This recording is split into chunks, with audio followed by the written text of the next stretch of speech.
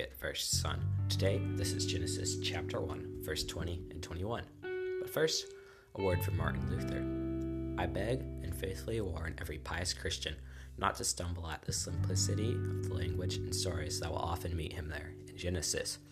He should not doubt that however simple they may seem, these are the very words, works, judgments, and deeds of the high majesty and power and wisdom of God.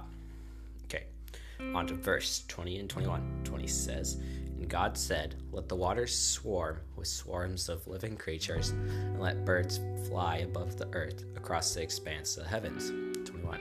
So God created the great sea creatures, and every living creature that moves, with which the waters swarm according to their own kinds, and every winged bird according to its kind. And God saw that it was good. So, this is the start of the fifth day. And the last day, God made the stars and the sun. Now God will make the creatures of the sea and the sky. That is, in verse 20 and verse 21. God creates the great sea creatures, nearly every living creature that moves in the sea, with which the waters swarm according to their kinds. Here we have it.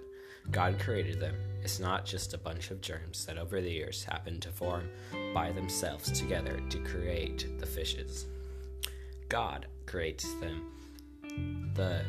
He creates the giant sea creatures first. So that is like the Leviathan and the Megalodons and the great big whale sharks. Then he creates every living creature that moves with which the waters swarm. So like the tiny little herrings, sardines, and anchovies. Then he creates every winged bird. So now this big bouncy ball in space has life on it. And then God declares it good. The fish are good. The birds are good.